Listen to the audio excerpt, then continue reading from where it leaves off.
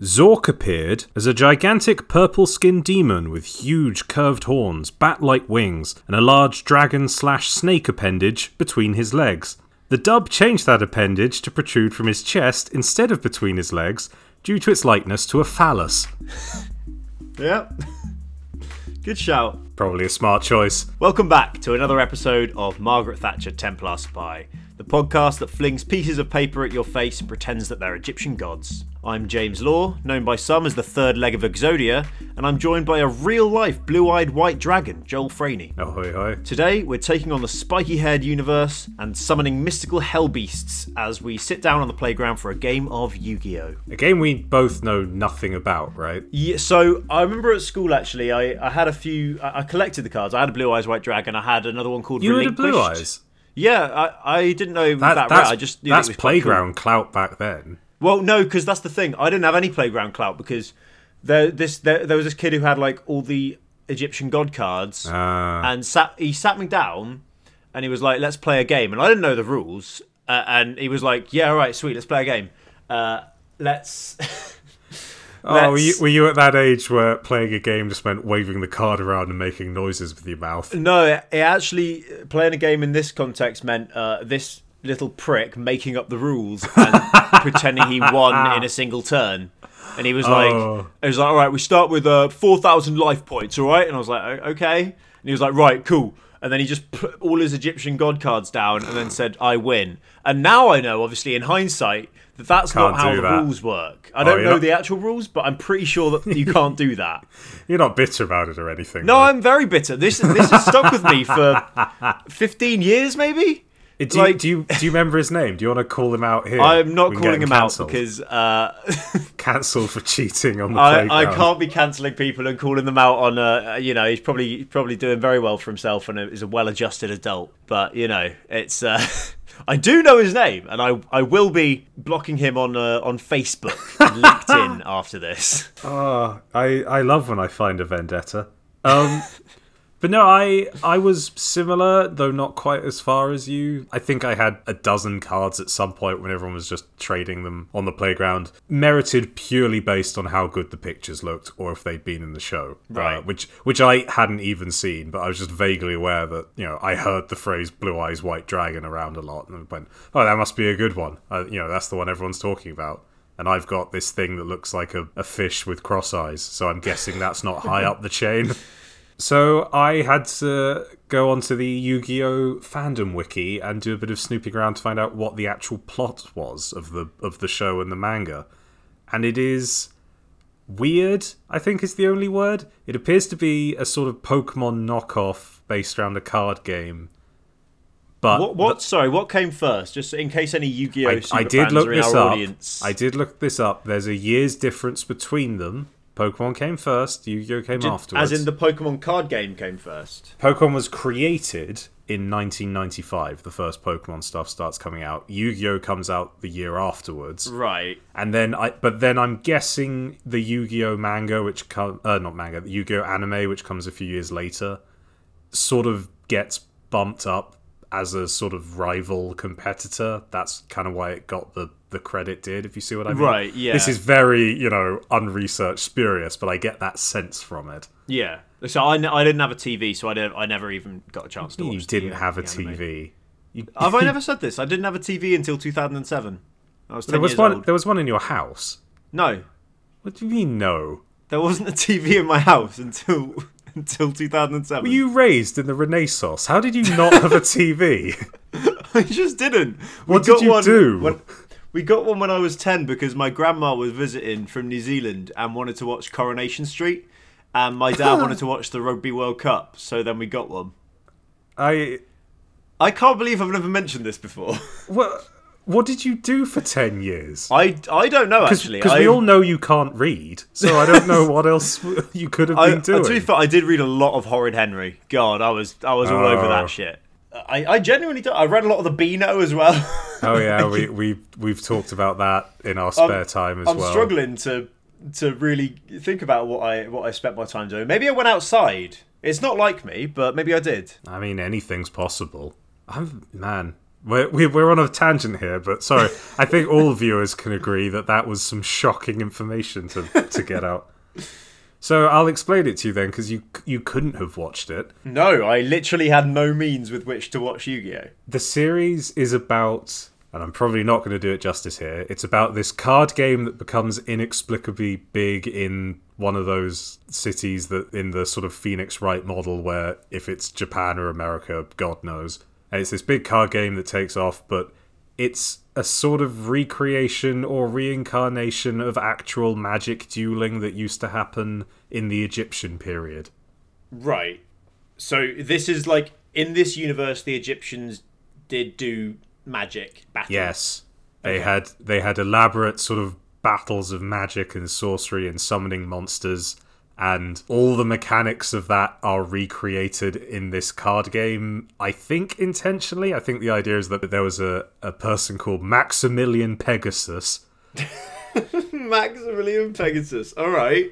Which I don't think will surprise you. He's a rich person in the game. Is he? Yes. With a name like that, he wasn't going to be working class. Maximilian Pegasus. He discovered during archaeology studies this ancient, sorcery battles, and recreated it as a card game, which he then sold to the world. So a rich guy studied Egyptian history and then monetized the fuck out of it. Yeah, I don't really. I mean, it works. He got even richer from it. So the magic does exist, and he made it real, or like how did he manage that? I think I guess his name is Maximilian Pegasus. There's nothing he can't do. Well, I think it's more the idea that they just play the game for fun, and then there's some technology that can sometimes project it as holograms. But it also means that every now and then they can swap out the cards with like the actual Egyptian monsters and magic, and just wait. So it's all holograms. Sorry, is the battles that you see in the anime, are they not real? Sometimes I think sometimes they're real, sometimes they're holograms. So the hologram ones are just like practicing for when you summon the real Blue Eyes White Dragon, who is a real thing that exists. Yes, I think. Again, this is not my forte. Though the hologram thing is interesting. One of the characters called Seto Kaiba, who's like the edgelord boyfriend billionaire, created something called solid vision holograms. They are physical objects. Like, you can interact with them physically. If hologram punches you, you'll feel it. And I don't really know how there's any conflict in the universe left at that point if you can physically make matter. Right, but I mean, a lot of things in fiction have been able to have that kind of omnipotent power, right? Yeah, but he could do it. He only uses it for card games, though. It has no other practical function in this world. He is the one true gamer. Has power to do anything in the world. He created programmable matter, and it doesn't even change how the game works. You can play it without the holograms. Well, you have to if you have the cards. And it just means that when someone puts the card down, there's just also a monster that pops up and goes grrr, just to visualize it a bit more. It's the most unnecessary he invented technological flourish. Pretty much. We've got an episode on that, so go check it out. But yes. Okay, congrats to him, I guess. But it means that, from what I gather, that they can go from playing the game as the recreation to doing the sorcery, and all the mechanics are exactly the same, only the sorcery version is life and death. Right. So in the anime there are life and death battles, but you use the same cards and you have the same like silly wrist thing on your arm. Yes, James, you did a big naughty and did some research before this, so I couldn't give it to you fresh. I was trying to look at what the wrist thing was called. I found out it was called a dual disc. Yes, and then I ruined one of Joel's reveals. God damn it. The characters all wear this goofy machine on their arm that holds the cards and projects the holograms called the dual disc, as he says. That is a recreation of a sort of piece of magic equipment that all the Egyptians used to use. It's just a very weird idea. What was the thing called again? I genuinely have forgotten. The dual disc is a recreation of something called a diadank. Diadank, that's what I really enjoyed that. That's a dual disc that uses the user's Ba, or spirit energy, to summon Ka, or spirit monsters, from their stone tablets, which would later be, cards, and control them. So what? The Egyptians are just out there with, like, instead of cards on their wrist, they've got fucking giant stone tablets. Apparently so. But in terms of the games having life and death, this depended on whether you were reading the original manga, which allowed death, right, or watching the made-for-kids TV version, which did not allow death whatsoever. No death allowed. There was a lot of you'll be sent to the Shadow Realm, which was is that what the Shadow Realm's from? I've heard about that. Yeah, so that was from what I gather, that was their solution to the death problem. Right, was, so they're like, if they're saying, I'll send you to the Shadow Realm, that means I will kill you, but they can't say that. Pretty much, but it was contextualized as a kind of, you'll go to, the bad place, and maybe you'll get out at some point, or maybe you won't. But I assume at some point in the show, someone got sent to the Shadow Realm and then managed to escape. Like, probably the protagonist at some point, I don't know. I mean, God knows, because it follows the manga pretty accurately from what I know, and if someone got open quotes sent to the Shadow Realm in the manga, they just died, so maybe they didn't come back.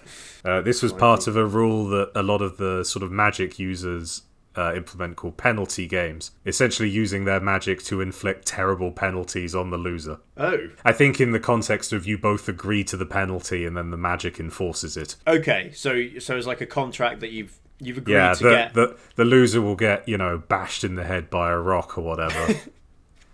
Usually it's more along the lines of you die or your soul is captured or whatever. Right. But we should start doing that when we play Warzone. We play Warzone, yeah. We just got a taser strapped to our neck just so whoever loses gets zapped. Yeah, the other person has the remote, whoever dies first. But yeah, this series is fascinating. And it's when it's that sort of mixing of the mystical and the modern that I think it's funniest. There's also the recurring thing that as part of the plot, the main character is this kid called Yugi, but he is possessed by an ancient pharaoh. His name is Yugi. His name is Yugi Moto. Like off of Yu-Gi-Oh! Well, yeah, but the game isn't called Yu-Gi-Oh! In the show. What? The show is called it's just called Duel Monsters. Oh, that makes sense from a marketing standpoint, that makes sense. I think it's called Yu-Gi-Oh! As a show because when he transforms into the pharaoh, he shouts Yu-Gi-Oh! Right. And if he's the pharaoh, then it's like Pharaoh, Yu-Gi-Oh! Maybe. I made that up. I don't know. There's a lot to this. But the pharaoh basically can come in because he played the original game. So he knows it as well. So wait, hang on. So who is the pharaoh? The pharaoh's the one... The pharaoh. Well, when the show starts off, he has amnesia and doesn't remember anything. It just comes down to Yugi solving a mysterious puzzle that gets him possessed by the pharaoh. I'll be honest. This show actually sounds quite good. I haven't seen much of it, but I don't get the feeling that it is. I don't know. It's sort of he's solving an ancient mystery, and there's pharaohs and big monsters. That seems like the sort of thing you'd be into, Joel. I think it sounds good just to talk about the plot points, and then you watch it and go, "Oh no!" Like 8 minutes are taken up by big monsters hitting each other. Well, not even that. Big monsters getting slowly told to move at each other by people playing a card game, which is... Yeah, there is only a certain amount of excitement you can force a card game to have, I guess. Yeah, though I'm told that in the early phases of the anime, the game didn't exist yet, so they were just making up the rules on the fly. Oh, okay. So there's a sequence that is just complete nonsense from a game standpoint, where it's like, I take down your flying fortress, and it falls on this other monster you've got. Okay, and that's not a thing you're allowed to do. Not even slightly, because it's essentially making like real world physics out of it. It's like saying, I beat your Charizard and it falls over onto your Pikachu and kills it. I've just decided that's how it works now. I get my actual pencil and stab your card. It's raining. That meant your Snorlax drowned. It is just complete nonsense. Yeah. But yeah, the pharaoh, he played it as a kid, and the recurring thing is, a lot of the characters are implied to be reincarnations of this Egyptian saga that was going on ages ago. So they're kind of all meeting back up again. Okay. So the monsters are reincarnations of the Egyptian gods. Well, they're the same ones because the gods and monsters just don't die. So they're just being Right. summoned again after thousands of years. But there's certain characters who are kind of like, the Pharaoh is literally back. Like, he is trapped in this puzzle and then possesses Yugi thousands of years later. But there's a few other characters who are implied to be reincarnations. So like Yugi's, or the Pharaoh's rival is this sort of evil wizardy guy. And that's Seto Kaiba, who invented the dual disc and the holograms years later. He doesn't remember, like, because it's a reincarnation, but Right. they look exactly the same and he uses all the same techniques. Shit. Okay. Does that make sense? No. No, it really doesn't, does it? That's a fair Not the point. slightest. I genuinely am so lost, and I know probably less about this show than I did beforehand. That's wiki power, baby. Yeah, boy. But this part of the Pharaoh's backstory interests me. As a kid, his father took him on a trip to an ancient tomb which he didn't want to go to. Atem, the Pharaoh, accidentally slipped and almost fell off the edge. He asked for help, but his father told him that he needed to be strong on his own. Just didn't help him. No, he fell off a cliff. Did you say? But pretty much, yes. And his father instead. Yeah. Said, no, this is I a good think time for a life lesson. There are better chances for learning experiences. I feel. I don't know. I'm not a father, so maybe I'll see things differently one day. Well, this guy almost wasn't. His kid fell off a cliff. I also like to think that my father would, help me up and then explain why maybe being dangerous is not a good idea. I don't know. I think with my dad, it could go either way. teach a good life lesson, or he'd like. I mean, that's the excuse he'd give, yeah. But there's a bunch of monsters that come back, and at the beginning, I talked about Zork. So is Zork the one with the phallus? Yeah, but Zork the Dark One, also known as Zork Necrophades, is the main antagonist, but I guess doesn't show up until the very last episode. Right. Do we hear about Zork beforehand? Well, I think there's a character who's going around for a lot of it looking for shadow power, and then at the very last episode, from what I gather, they just go, "Oh, this is what the shadow power is. It's Zork," and then a big demon shows up that they all have to fight. Oh, brilliant. Okay. And the big demon had an appendage moved. Yes, so he is a giant serpenty dragon sort of tendril thing coming up from between his legs. And they move that away from between his legs in the cartoon into his chest. I can see that. That makes sense. Zork is born from the darkness of people's hearts. Oh, okay. And so he's like a Kirby villain. Yeah, God, I wish I didn't know what you meant by that. Check out our episode on Kirby. But then he's just beaten at the very end by a Deus Ex Machina when a bunch of the Egyptian gods cards and Exodia just suddenly fuse together and create Lady God, who just vaporizes him and goes, "Well done, everyone," and leaves. But I thought Exodia was like an instant win. So did we. But Zork was more powerful, and oh no, Exodia can't beat him. But oh no, Exodia fused with the Egyptian gods to create Horakti, who can beat him. That's good. I'm glad. Who we've never heard about before this point. we not. There's not like the, we need to find a way to harness the power of Horakti. I mean, unless I'm reading it wrong, it really just sound like, I don't know, she just comes in at the end and saves us, and then she's just gone again. It's like I think I actually remember a thing where someone was like, if you like upgrade Blue Eyes White Dragon or something, or if you have two of them, you can make a Blue Eyes Ultimate Dragon or something like that. That certainly sounds like this game. I don't know if that's an actual thing. Maybe I've made that up. Maybe the person on the playground made that up. But well, I know there are sort of. You made a very funny joke about it in the intro, but Exodia is like a big insta-win thing formed by like getting different cards that represent all its limbs and head. Yeah. So, you get Exodia's leg and his other leg, both his arms and his head, and then if you've got them all played at once, you just win. Yeah, so I only actually heard of Exodia because it's actually had a big effect on the culture of card games. Like if you're playing Hearthstone and you have an OTK deck, a one-turn kill, you sometimes call it Exodia because nice. you play your cards and you win if you get the right hand in. And So I think it's- it's in all kind of card games recently. It's always fun when you find just anything like that in any game, isn't it? I remember playing Magic, there was something called a Platinum Angel, and while it was played, you just couldn't lose the game, and your opponents couldn't win. Oh, They that's they had to kill it, but if they wanted to make any progress. And then I'd put the thing on it that makes it indestructible and just watch their brows furrow. that sounds very unbalanced. Yeah. Oh god, it's very funny, this show, just reading about it afterwards. But I think now is a good time to go into Two Truths and a Lie and talk about some of the specific cards themselves. Oh, okay then. I only know a few, so Yeah, I haven't gone for any of the big ones. Two of these are real. One of them is not. okay. And they're certainly an interesting group.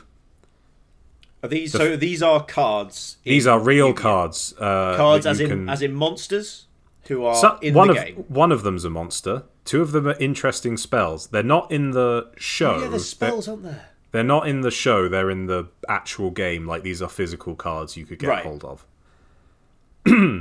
Yu-Joe Friendship, a card where you have to shake hands and make friends with the other player. Brilliant. Okay. Eternal Avatar of Wrath, a monster based on Bruce Lee and Chuck Norris fused into one. Oh no. And the Seal of Orichalcos, a card where whoever loses gets to own the soul of the other player. Okay. Right. Hang on. Yeah. This one has to be real because I remember. I don't think he played this card, but on the playground, that fucking guy said, "I own your soul now."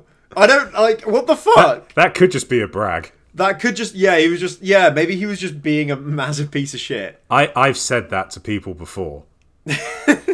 Oh, okay. Is that the one you want to address first, then? Yeah. What? Why? So, is that just like a win more card? You're not like it doesn't help you in the game. You just Well, put it in there for like bragging. no. Right? The Seal of Orichalcos is from what I gather, from what little I understand, it's a very powerful spell. But there was a special. It has a bunch of effects, like it can't be destroyed. It increases all your monsters' attack power. It does a bunch of things, and then it also, if you got a special limited edition, it just put an addendum on the end that says the soul of whichever duelist loses the duel is forfeit to the winner. Crikey. So that's a ballsy play. If you That's very intense. because it's not guaranteed that you've got a good chance of winning. I'm guessing if you put this card down, but your opponent could still play a reversal, put down Exodia, and then own your soul. Yeah. What is owning? Are there anything in the rules about what owning? No, it's entirely just a flavor flourish. I'm guessing. There's nothing specific about what owning a soul entitles you to. I mean, you own their soul. I mean, presumably you can just destroy them at any point with a thought. Oh shit! Yeah, actually. Wow. That's intense. Okay. I don't know. I have wanted to do this experiment for a while. If anyone's listening, hit me up and give me your soul so I can just see what I can do with it. Yeah, that'd be cool. We'll maybe play just, a game. If, We'll has play a anyone game. got that card? Has anyone got the whatever the card was called? And The then Seal of play a game- Orichalcos. Yeah. Yeah, play a Yeah. game with Joel, And then you will- forfeit, and then we'll see what happens. all right. So the second one was Bruce Lee and what? And Chuck Norris. Yes. So I gather this is an homage to a movie called Way of the Dragon, where the two actors actually fight. Right. Okay. However, this monster is called the Eternal Avatar of Wrath, and it is a fusion of the two actors. So they're merged into one. The point is, I guess, that they're like both very talented fighters. Yes. And- So, well, there's some fun things about it. So it's essentially one giant monster with 2 heads, 4 arms, and like really muscular. But one head, Is one of the clearly. heads Bruce Lee and the other one's Chuck yeah, Norris? they clearly look like their inspiration. Oh, fantastic! But the flavor text says this creature was created by joining 2 powerful rival warriors into one. Because Oh. they will never beat each other, they are always filled with rage. Is that what happens in the film? I guess so. Well, in the film, Lee wins. Oh, So I guess, I don't know, it's not that accurate. okay. And the other one was you have to shake hands with your opponent. Yu-Joe Friendship, it's called. Yu-Joe Friendship. in reference to the character Yugi and the character Joey Wheeler. Right, and because the image is of them shaking hands. And does it do anything else?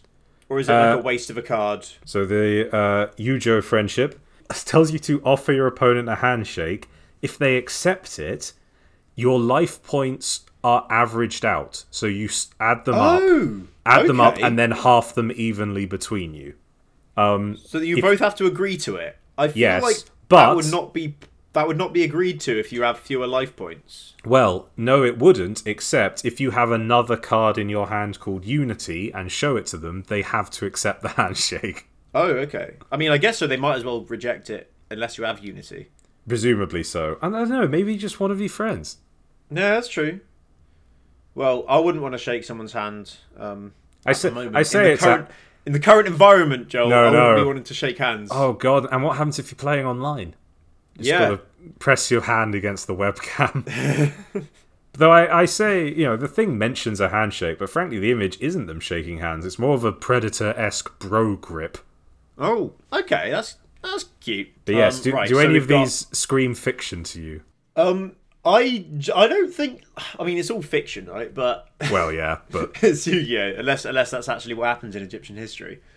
I'm not a scholar. Dear God, I hope not. So I'll be honest. They all seem like something I would expect from the show. None of them stand out as more ludicrous than the others, which means you've done a very good job here, Joel. Well done. Thank you. I think I'm gonna say as my lie, I'm going with. Oh fuck! I don't know. No, not Bruce Lee. You don't believe in Bruce Lee? He's fictional. I'm going to go with the owning of the souls as a lie. The Seal of Orichalcos. Yes, the Seal of Orichalcos. The Seal of Orichalcos is a real card. Oh, okay. The Eternal Avatar of Wrath was the fiction. Damn it. Bruce Lee isn't real. How did I'll be honest, I kind of cribbed that one a little bit from Pokemon, actually, talking about Pokemon knockoffs, because of Hitmonchan and Hitmonlee. Oh, shit, okay, yeah, that's... Okay. Putting some stuff into it, okay. But yeah, the Seal of Orichalcos, there was a limited edition version of the card that allowed you to take your opponent's soul. Wow. That's very intense. How much is that on eBay? I'm not sure. I assume there's probably like a pair of like friends somewhere who regularly play Yu-Gi-Oh together and always use this card. So there's always like a soul contract bouncing between the two of them. Maybe Jerry's up 8 souls at the moment, but Mark thinks he can get back and get some souls in the bank. I can't even see the limited edition for sale. Maybe it's very rare. Oh wow. I mean, someone sent that to me because I would like to engineer some soul ownership, as discussed. Well, let's get on that. Any of our listeners want to offer their soul up to Joel? He'll be willing to accept it. Yes, and if you want to get in contact with us to do that, you've got to go through our social media. What a segue. At Templar Spycast on the Twitters, on the Instagrams, and even on the TikToks if you fancy that. And the party don't stop. The party don't stop. You can follow me at James MacLaw. You can follow Joel at Healar, and you could... you're censoring that anyway. Yeah, I won't tell the audience what he actually said, because it wasn't my Twitter, but it was very, very rude. We can catch you next time when I'm going to be talking about the wizarding world of Harry Potter, because J.K. Rowling has said, along with some horrendous opinions on civil rights, between the turfiness, there's turfiness, and also there's some very, very bad writing. And awful world building, so I'm very excited to talk about that a bit. And nice. We'll catch you next time. See you next week. Bye bye.